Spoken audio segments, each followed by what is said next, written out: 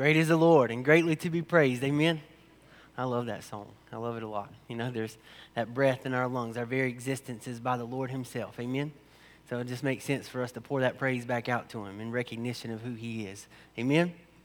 And this is our God. And we talked about it a little. Dr. Miller talked about it a little in his prayer about the redemption that we have in Christ, the reconciliation that Christ brings to us and God. Amen? And that is enough to make us grateful for a lifetime. Amen? Enough to be able to close my eyes and to think about the goodness of the Lord, as the choir song said, and be able to come up with a million things that I can be grateful for in the presence of the Lord this morning. Amen?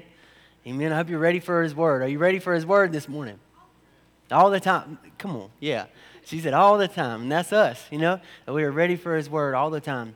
Because we live in the light of the fact that it's not just sustenance and food and clothing and the stuff that we need to survive in our physical body, but we understand that when we were saved, that God began a spiritual work. And I got to have spiritual food to maintain that spirit man. Amen? And that is the very word of God, the words of Christ himself, that we do not live by bread alone, but by every word that proceeds out of the mouth of God. Amen? So there's a weighty thing to come before the Word of God this morning and to open it, and even more than that, it's a weighty thing that we're able to do it with such freedom, without fear of harm or persecution this morning. Amen? And I hope that we'll keep that at the forefront of our minds and our hearts, that we will be grateful, live in gratitude for a country that allows us to do that, and we will be unified in keeping it that way. Amen? In a way that we will not be persecuted for believing in Christ. And if that does come, but the Apostle Paul is going to tell us this morning that there will be no fear for adverse conditions for the gospel. Amen?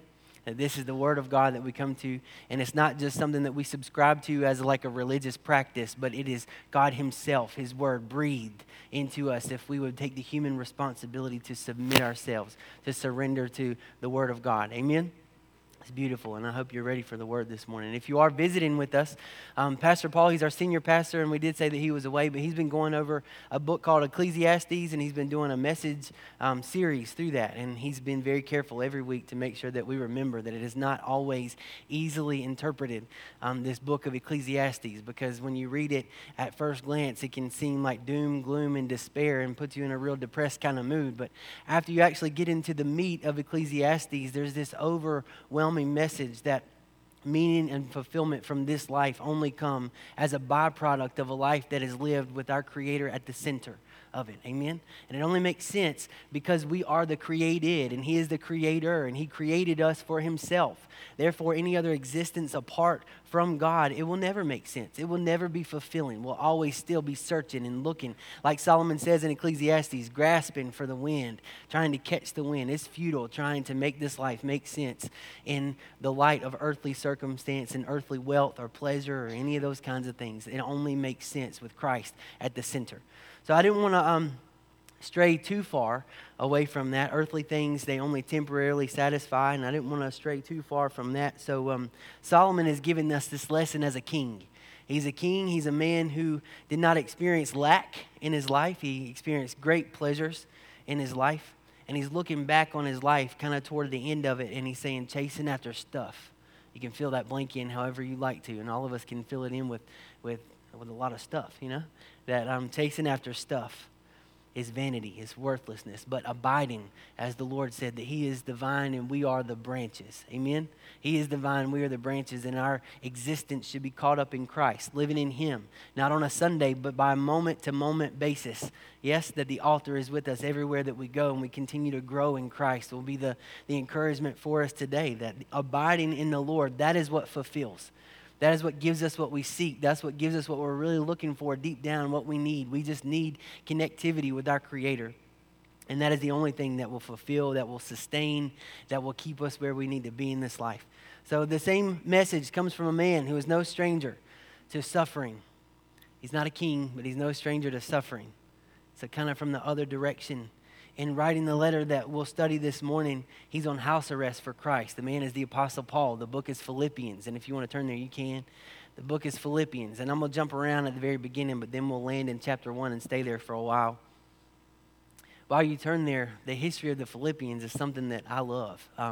and I always call things my favorite thing when I'm doing it like right then. So this is my favorite thing right now. I love the way that the Philippian church started. It's very encouraging. It's very beautiful. It should spark something inside of us to say that God can move in the same way today as he did back then, and he can win the lost and dark hearts and souls if we would put our minds, in his presence and allow him to creatively bring people to Christ in our circle of influence that don't already know him. So at the beginning of the Philippian church, it's really cool. The common practice, Paul was on a second missionary journey, and the common practice would be to go to a new geographic location, find a Jewish synagogue, preach the gospel to the Jews, and then if they would accept Christ and Christ alone as a means of salvation, they would form a church in that way. But here in Philippi, there was no Jewish synagogue to go and visit and try in the same kind of way. So what he found instead was a meeting of people by a river. I already like it, a meeting of people like a river, people like you and me, Gentiles, common folk. And they were meeting by a river, and a lady named Lydia accepted the Lord. Her family accepted the Lord in this humble circumstance. There was another lady that was around that was a slave girl, and she had this spirit that enabled her to tell fortunes or prophecies, if you will, that people would take, and her masters made a lot of money off of her doing that. But Paul turns around and casts that evil spirit out of that woman, and then now there goes their profit margin, and they're angry, and they develop a mob against Paul and his team. So Paul and Silas end up beaten with wooden rods and put into a prison. Yeah, this is the beginning of the church. In the middle of affliction, God is using it to bring about beautiful circumstances, beautiful things for the glory of his kingdom. So they're there in prison in the middle of their bruised condition and in the middle of their affliction, in the middle of possibly bleeding sores and wounds, hurting. They begin to sing praise to God. You know the story. In the midnight hour, they begin to find the joy of the Lord to be their strength, knowing that God is sovereign and he's rescued before and he will rescue again. And he is good now while I'm hurting, just like he was before we ever got here, right? And they begin to worship the Lord, I believe, out of a heart that is fervent. And God breaks the chains off of every prisoner in that place through an earthquake. And then here comes the jailer. He knew that he would be held responsible for the release of all these prisoners, and he was going to be in some grave trouble. So he was about to commit suicide. He was going to kill himself, and Paul stopped him. And then that same jailer that was just about to commit suicide, he said, I accept the Lord Jesus. He and his family came to faith, and this is the beginning of the church at Philippi. I think it's really cool. So this is the beginning, and then 10 years later, the Apostle Paul sits down to write a letter back to these people. They're a church that is doing well, and now he's writing a letter back to these people who support him. They're propping him up, in some ways, helping him pay the rent on his house arrest so he can stay where he is. And they're sending support, and they love Paul. And Paul, evidently, by the letter, loves them back. But they're doing well 10 years later. This is chapter 1. He says, to all the saints in Christ Jesus, which are at Philippi, with the bishops and deacons. So that is very tangible evidence that the church is doing well, because it has structured leadership and is going in the direction that it should be going. A decade later, he's actually addressing his letter to the leaders in that church. Now, you remember, we're talking about a place that didn't have a church at all, didn't have believers at all, and started with a couple women by a river and a jailer who almost killed himself, But now he's addressing a letter to the leadership of the church, so they're doing well. And he says, grace be to you and peace from God our Father and from the Lord Jesus Christ. I thank my God upon every remembrance of you. Here he said, and he's going to, so the letter is also a joyful letter. It encourages the Philippian church to stay the course. I believe the Apostle Paul would say the same thing to us today, to stay the course, that what God began in the Spirit, that we cannot expect to perfect in the flesh, but we submit ourselves to the Spirit of God, and he leads us and keeps us growing and keeps us moving. This is Philippians chapter 4. Therefore, dear brothers and sisters, stay true to the Lord. I love you and long to see you, dear friends, for you are my joy and the crown I receive from my work. You see Paul's love for these people. Paul has started many churches, and he's done lots of things for the Lord. So imagine a man of that magnitude looking at your congregation and saying, you are the crown that I receive from my work. That's a beautiful thing. He's not saying light words there. Those are beautiful words to a people that he loves very much, and to a church that he is writing to encourage, and they're doing well, and to say, keep on going. He writes them to remember that the joy of the Lord is the strength of every believer, and by extension, the church. That individually we find our strength in the joy of the Lord only, and then the church collectively as we are unified on that front. The church collectively finds our strength in the joy of the Lord. Amen? Look at Philippians chapter 4. This is what he's saying. How I praise the Lord that you are concerned about me again. I know that you've always been concerned for me, but you didn't have the chance to help me. Not that I was ever in need, for I have learned how to be content with whatever I have. Do you hear Solomon's words speaking back in the New Testament through the Apostle Paul to the Philippian believers? He is saying here that my joy in this life, what I need to sustain me, is not in physical things, whether it's a lot of food or a little food, whether it's in freedom or whether it's in chains. He's saying that my joy is not caught up in the circumstances that life may or may not bring, but my joy is caught up in knowing who Christ is and Him magnified. Amen? Him crucified. To know Christ, this is the joy that I have. This is our strength, is the joy in Christ. Not that I was ever in need, for I learned how to be content with whatever I have. It's a resolve in the sovereignty of God. I know how to live on almost nothing or with everything. I've learned the secret of living in every situation, whether it is with a full stomach or empty, with plenty or little, for I can do everything through Christ who gives me strength. Yeah, you go ahead and say amen. That's all right. Even so, you have done well to share with me in my present difficulty. He reminds them to be undeterred and undistracted by temporal things, faulty thinking, or bad relationships, and to keep their eyes on Christ. And he does this throughout the letter. Paul is giving lessons from prison, is what I'm going to call it today. And I hope that we will center around the Word of God and hear what the Apostle Paul is saying from his house arrest, that in the middle of a difficult situation, he gives some beautiful, beautiful lessons that are in joy, that the joy of the Lord is our strength. You pray with me. Or we'll just wait on you for a second.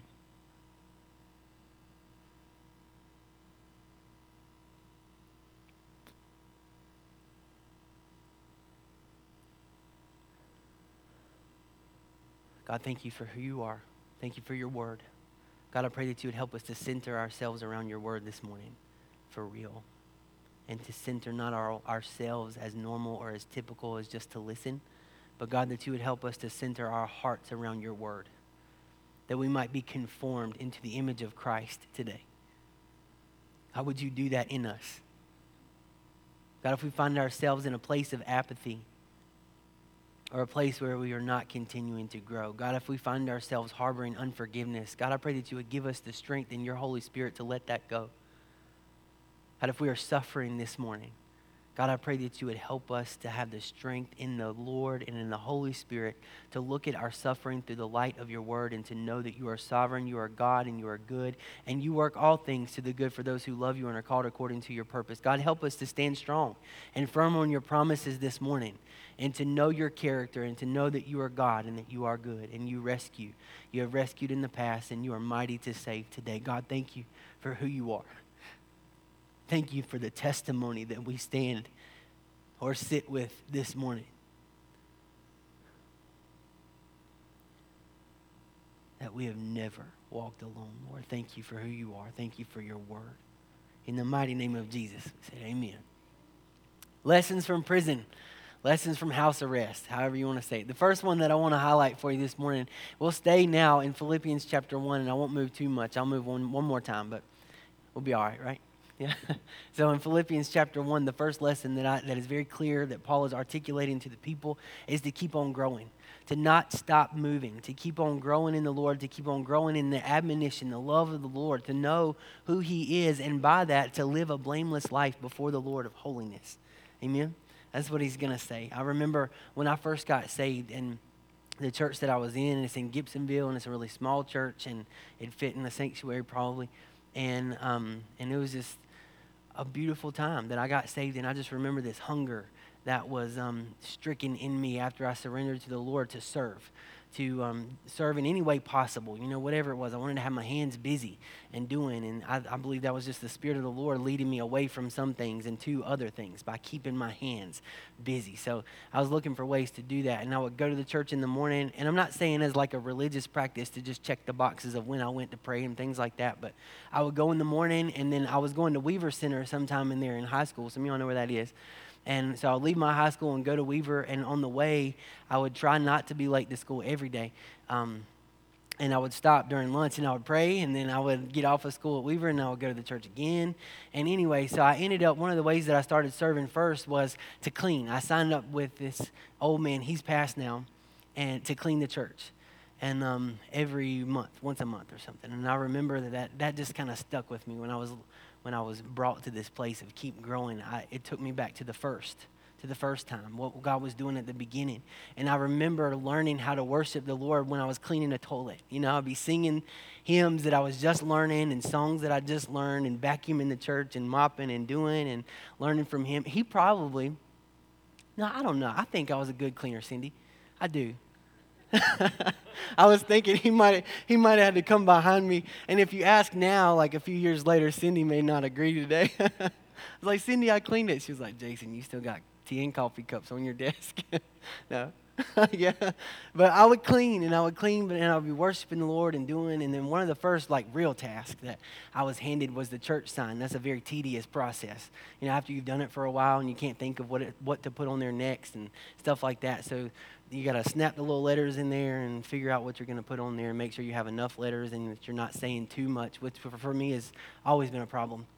And so I was doing that, and this gentleman gave me a couple of books, each of them different, with 101 church signs in there. So when I was lacking inspiration or couldn't find a scripture that I wanted to put on there, that I could thumb through those books. And there's one that I saw one day. I was probably 15 or 16, and it's been, oh boy, that's a lot of years now, like 15 years ago.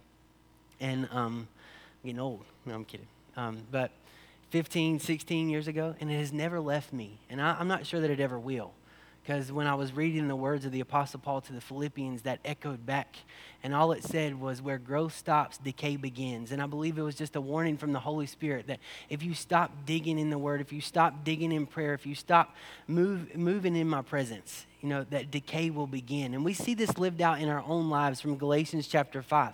It's very clear that when we live in the flesh, there's some things that start to happen. But when we live in the Spirit consistently and we walk with the Lord, there's some other things that start to happen. The works of the flesh and the fruit of the Spirit. And that it's not by might or power that I continue to live with to live for God, to keep on growing. It's not by my own iron self-discipline, but all it is just a commitment to Christ, that I continue to take his presence with me everywhere that I go, that I don't reduce what this is down to a religious system of the things that I choose to do on a weekly basis.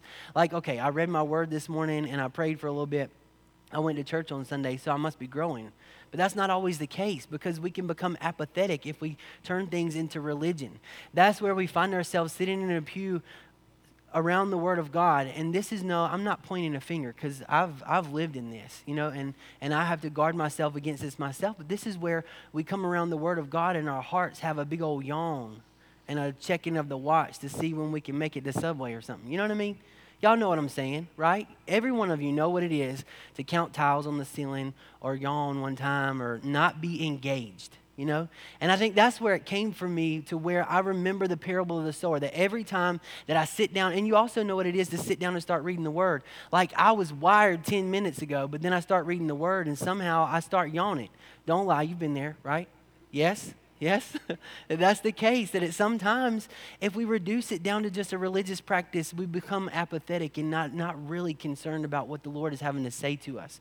That's the parable of the sower, and the enemy would love nothing better than to steal the word away from us in distraction or in apathy, right?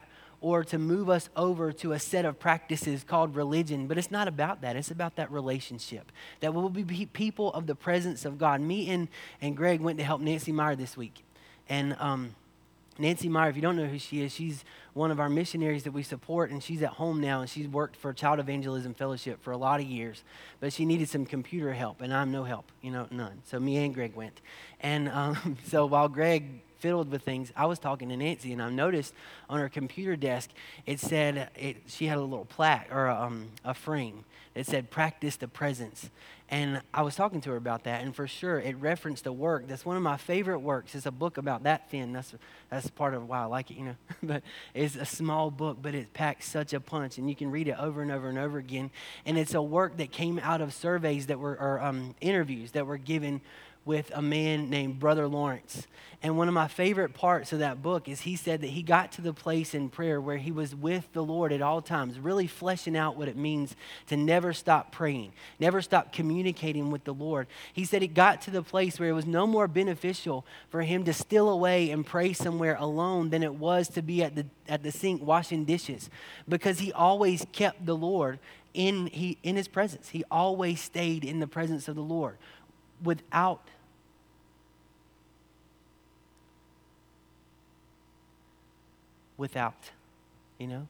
exception. He stayed in the presence of the Lord. How often are we tempted to carry the altar, just on a Sunday and leave it there and not recognize God in the compartments of our lives? Today, we are encouraged kind of to do that, to compartmentalize our lives and to keep God over here on Sunday and to keep my professional life here and to keep, y'all know what I'm saying, keep my family life here. And sometimes that makes sense because you're not going to act the same way sitting in a pew as you would on a football field unless you're like a Pentecostal or something, I'm just kidding. That's where I came from. That's why I can say that. So but to compartmentalize our lives is dangerous. There should be this thread that runs through every part, every portion, every piece of our lives. And that is Christ, right? That we carry his presence everywhere that we go. So that our life lived with Christ is not a Sunday and Wednesday thing. It's not a 3 times a day thing, but it's a moment by moment thing. That our relationship with Christ is we surrender to the place where he infiltrates every moment that we live, every circumstance, every situation, and we live the word out in the flesh where we do submit every way that we have to the Lord, and we have a promise that he will direct our paths to keep on growing, keep moving. That's what the Apostle Paul is saying, that we practice the presence, not religion. Amen? We practice the presence, not religion. Listen to what he says.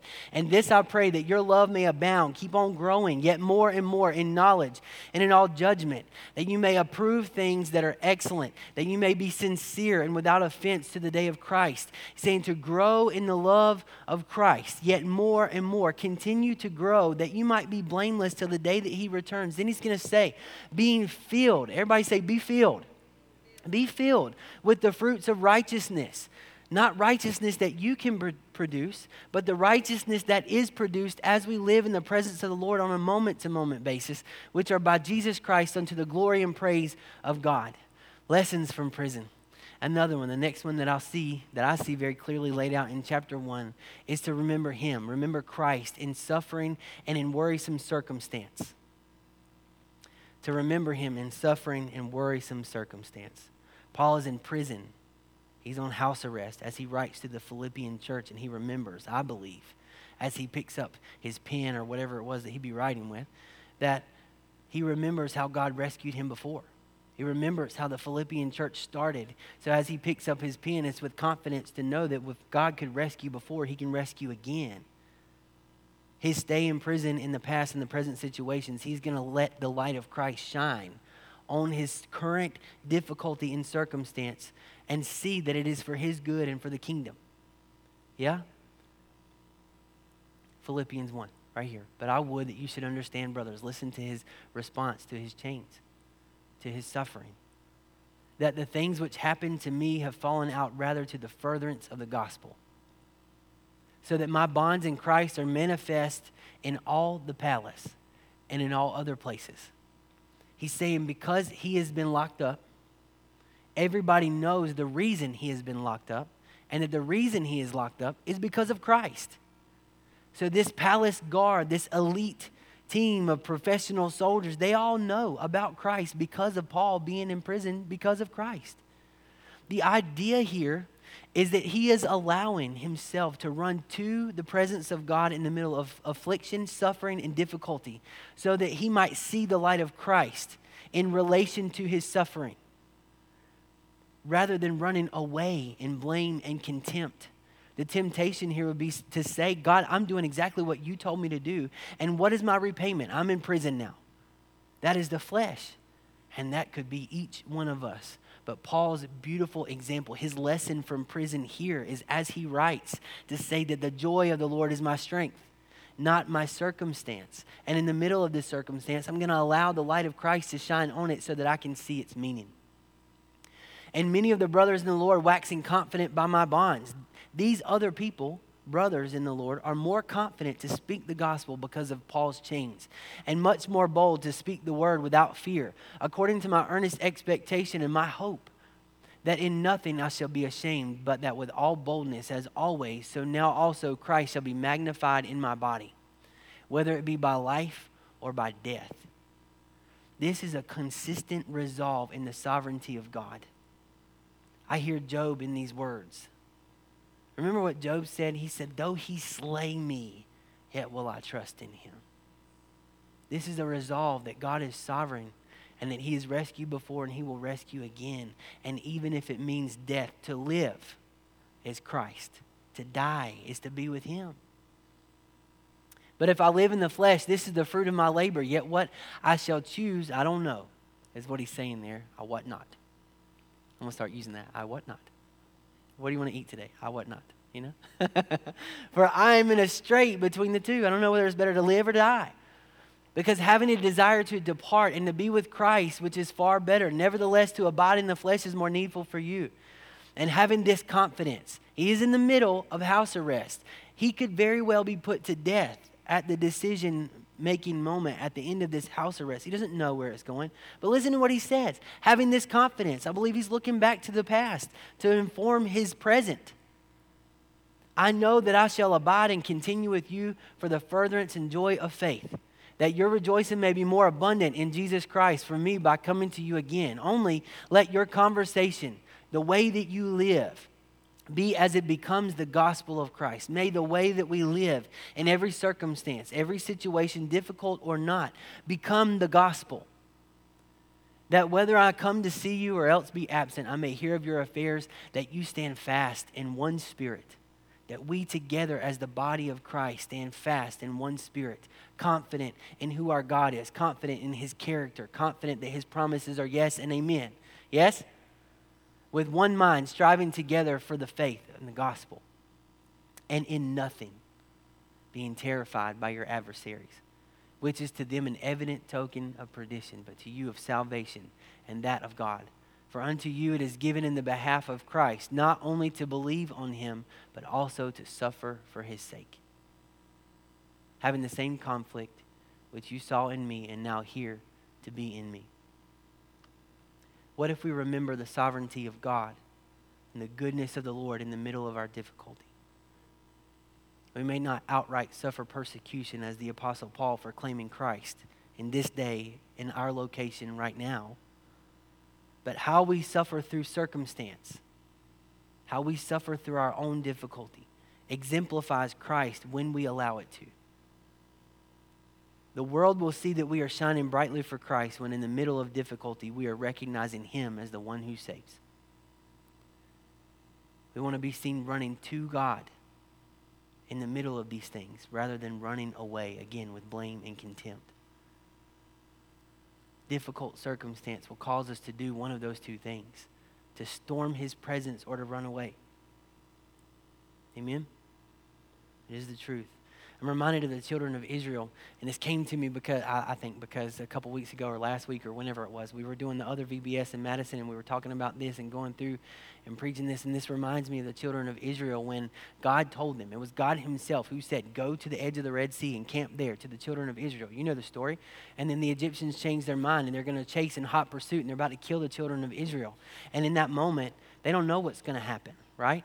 And I love the response that Moses gives. And I think his response in that situation is something that is mirror worthy. That's one of those things that you write down or type somewhere and like tape it on your mirror so that you remember this next time difficulty or suffering or a struggle or worrisome circumstance enters your life, that this is something, Moses' response is something to be remembered. Listen to what happens. As Pharaoh approached, the people of Israel looked up and panicked when they saw the Egyptians overtaking them. Difficult circumstance, suffering they're about to suffer to death, if the Lord does not intervene. They cried out to the Lord, and they said to Moses, why did you bring us out here in the wilderness? Or why did you bring us here to die in the wilderness? This is a newer translation, and I like the plainness of it. Weren't there enough graves for us in Egypt? Can you hear yourself in their response to the difficulty? I would sit down with you in a circle and talk about how many times that I've heard myself in the in the children of Israel in this moment. Weren't there enough graves for us in Egypt? What have you done to us? Why did you make us leave Egypt? Didn't we tell you this would happen while we were still in Egypt? We said, leave us alone. Let us be slaves to the Egyptians. It's better to be a slave in Egypt than a corpse in the wilderness. In the flesh, that makes good logical sense. You know, it does. Why would you bring us out here just to die? But I believe Moses' response, and I hope that one day I get to the place where Moses' response is my default. That I know enough about the character of God, that I know enough about his goodness and faithfulness in my life, that I would look at a situation that is difficult in this kind of moment and know that no, God did not lead me out here to the desert to die. And then with the New Testament resolve that Paul has given, and if he did, to die is gain, to be with Christ. But in this moment, I will default to trusting in the sovereignty of the Lord even when I don't understand. I hope I get there. Yeah? But only by the grace of God will we get to that place. Only faith has that response. The flesh never will. The flesh will always continue to question. But faith looks at the character of God and has a strong confidence in who he is. Moses told the people, don't be afraid. They did not know. We know what's about to happen. They didn't know that.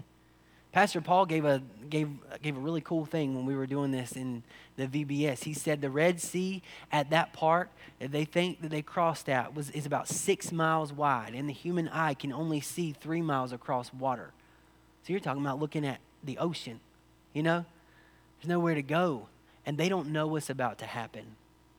Moses gives this faith response, don't be afraid, just stand still and watch the Lord rescue you today. Help us to apply this to our own lives. The Egyptians you see today will never be seen again. The Lord himself will fight for you. He didn't tell them to take out a sword and start slicing things. He said, stand still. Watch the salvation of the Lord.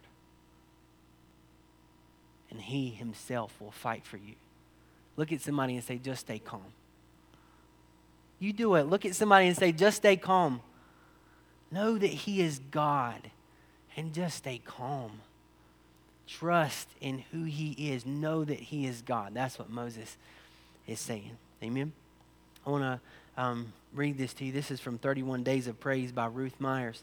And I think it's very pertinent to this lesson that the Apostle Paul is teaching from house arrest. Listen to what she says. This is a prayer, and I hope this can become, again, my default response in the face of difficulty.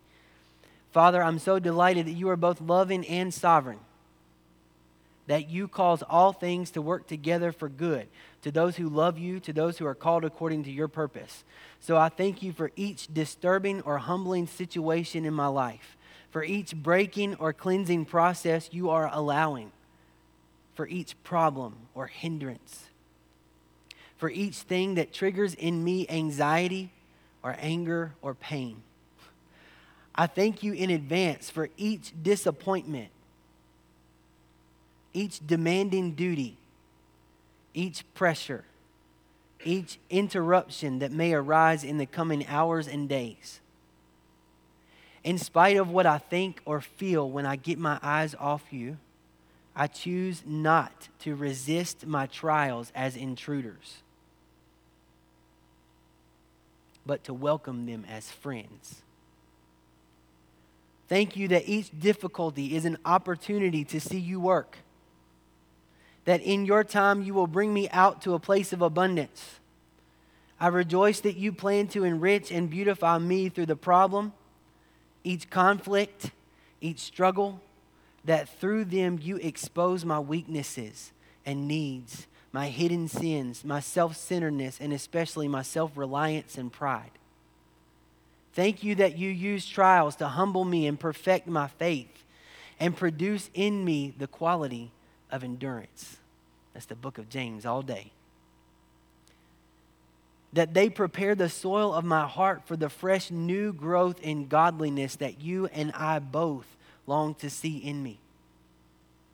And that my momentary troubles are producing for me an eternal glory that far outweighs them all, as I keep my eyes focused on you.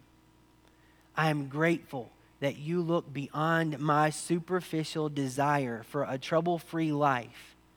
Instead, you fulfill my deep down desire to glorify you. Enjoy your warm fellowship and become more like your Son. I thank you for the bitter things. They've been a friend to grace. They've driven me from the paths of ease to storm this secret place. That's beautiful. May that be our default. That in the midst of suffering, worrisome circumstance, that we don't run away from God with a lot of questions about doubt and those kinds of things, but we run to Him. That we storm His presence. And even ask those hard questions there and watch the Holy Spirit give us answers we thought we'd never have. Amen? The last one I'll highlight, we got to roll, is to live in unity, to shine brightly for Christ. These are clear lessons given through Philippians chapter 2 from Paul's house arrest. And we'll watch this. Philippians 2. He's going to ask 4 rhetorical questions that you'll have to answer for yourself, and I'm sure that we can answer together too. Is there any encouragement from belonging to Christ?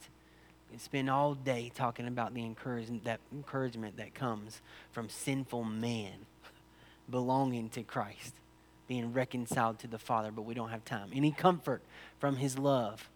We talk all day about the comfort of the love of Christ. Amen? Any fellowship together in His Spirit? You're a blood-bought saint, and so am I. We have fellowship today. Are your hearts tender and compassionate? You have to answer that one for yourself. But we can pray, Lord, give us the heart of Christ, a heart of flesh and not of stone. Amen? That we might be tender and compassionate and walk in the steps of Christ Himself. Then make me truly happy by agreeing wholeheartedly with each other, loving one another, and working together with one mind and purpose. Unity. To be unified in the body of Christ. In doctrine, in loving one another, other people, clearly from the Word, other people will know who Christ is by our love for one another. Be unified. Yes? Don't be selfish. Don't try to impress others. Be humble, thinking of others as better than yourselves. Don't look out only for your own interests, but taking interest in others too. You must have the same attitude that Christ Jesus had. I encourage you to finish that chapter this week, because in verse 6, it goes down and it gives a very beautiful example, very beautiful words, which was a hymn about the attitude of Christ, the one who is the name above every name and chose to humble Himself as a servant. He said very clearly also that nobody took His life from Him, but He laid it down willingly for you. Amen? It's beautiful. This is the attitude of Christ, that we should have the attitude of Christ. In this, I see unforgiveness. I see the opportunity for offense in personal relationships, not only in the church, but out in the world, on our jobs and our families that aren't part of the church, right? You see these things? But when I read that, thinking of others as better than yourselves, I have to come face to face with the idea that I have fallen just as short of the glory of God, if not more than anybody that I might encounter. And therefore, my only proper response to offense is mercy.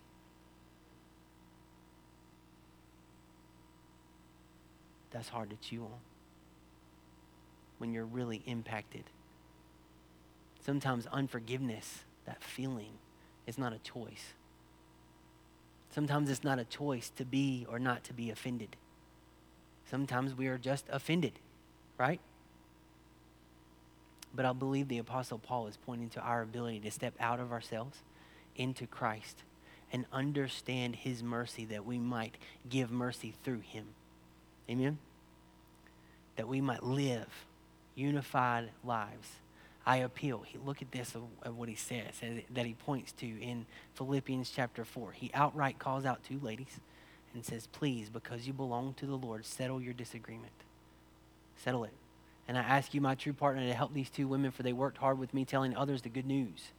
They worked along with Clement and the rest of my co-workers whose names are written in the book of life. Through the letter to the Philippians, he is very clearly pointing out that we have one mind, one purpose, that we are unified and we should shine brightly for Christ. And there's nothing like unforgiveness to suck the joy out of our lives and the joy of our salvation, and to suck the unity out of one body, out of one mind and one spirit, right? That we should operate in forgiveness. It's not always easy, but in Christ, it's absolute, and it is possible. I want to read one more thing to you from this, and we'll close. It's almost time. Same lady. I wish I could just hang out with her for a while, maybe like a year. I might be doing all right after that. No. Okay, so listen to what she says. Father, I thank you for the people in my life who seem to bring more pain than joy. Typically wouldn't read two, but y'all, this is good. That seems like a joke, by the way, right?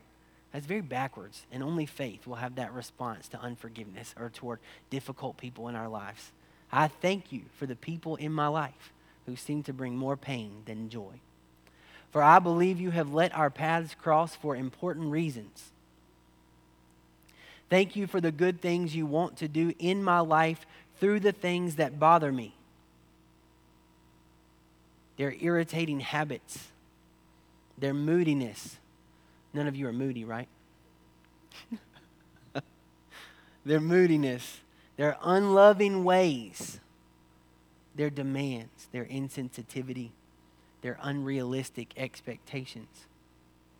I am grateful that you are with me to meet my needs when others, even those close to me, fail to do so. I'm so glad that you are also within me, working to make me more like Jesus, more patient, more gentle, more loving, through the very things I dislike. Thank you, too, that you love these people and that your love is adequate to meet their deep needs and to transform their lives, however willful or unwise they may sometimes be. Thank you that you care for them deeply and that each of them, listen to this, each of them has the potential of being a vast reservoir from which you could receive eternal pleasure. If we looked at those that we harbor unforgiveness in such a way and pray to see the day that we would see them in front of our own faces being a vast reservoir of eternal pleasure to the Lord. And so, though I may not feel grateful, I give thanks for them by faith, trusting your goodness, your wisdom, your power, and your love for them as well as for me. And I praise you that I need not fret about these people, nor be envious or mull over angry thoughts to prove I'm right. Thank you that by your power I can just receive them as you receive me, just as I am. Warts and wrinkles and hang-ups and all. That I can choose not to judge them, but to forgive them, to cancel any debts I feel they owe me, any apologies, any obligations, that through your grace I can choose to wipe clean any slate of grievances I have within me and view these people with a heart that says, you no longer owe me a thing. Thank you for your Spirit who empowers me so that I can do them good, delight in you, and commit my way to you, resting in you as you unfold your good purposes in these relationships in your time to live in unity. And in that, we shine brightly for Christ. But again, I will say that that is not humanly possible. I don't believe that. Especially those of us who have deep-seated hurt from people, like she said, that are supposed to be the closest to us. It is not humanly possible, but through Christ, we do all things. Because what I need, my fulfillment, is not locked up in relationships that I feel like I need. It's not locked up in forgiveness that I feel that I am owed. Amen? But it is in Christ. It is in Christ alone. And that as I die to my flesh and walk in the Spirit, the Holy Spirit forgives and loves through me. Amen? That we live in unity. We don't have any more time, so you bow with me. Will you bow with me? I don't know if there's any particular way that the Lord has pricked your heart this morning, and if so, then I invite you to come face to face with the Lord in this moment, in His presence, and deal with that. I don't know, maybe there is some unforgiveness that you harbor that you cannot let go, but it is only by the strength of the Lord this morning that you'll be able to let those things go. And I encourage you to do that. And this altar is open. If you want to come to this altar,